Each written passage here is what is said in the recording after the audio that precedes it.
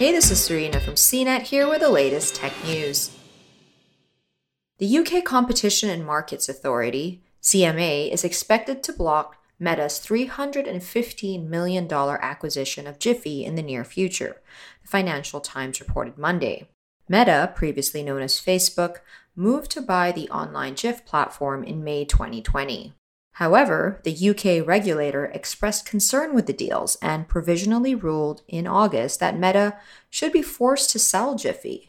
The regulators have until December 1st to make their final decision.